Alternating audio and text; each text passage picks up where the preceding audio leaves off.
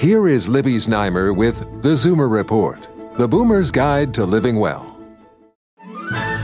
Here is Libby Znaimer with The Zoomer Report, the Boomer's Guide to Living Well. Which is healthier, whole wheat bread or white bread? Most people think the answer is whole wheat. But researchers at the Weizmann Institute were surprised when they did a study comparing specially baked fresh artisanal sourdough with processed packaged white bread. They found different people reacted differently. About half had a better response to the white, and the other half had a better response to the whole wheat.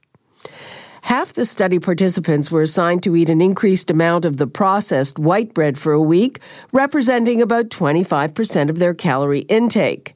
The other half consumed an increased amount of the whole wheat sourdough, and afterwards the diets for the two groups were reversed.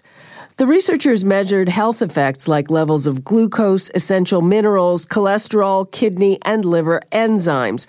They also looked at markers for inflammation and tissue damage. They say the findings are potentially important because they can help people understand which foods are a better fit for them based on their genetics and their microbiome. In other words, a personalized approach to choosing a diet similar to personalized medicine for the treatment of illness. With your tips for living well, I'm Libby Znaimer with the Zoomer Report.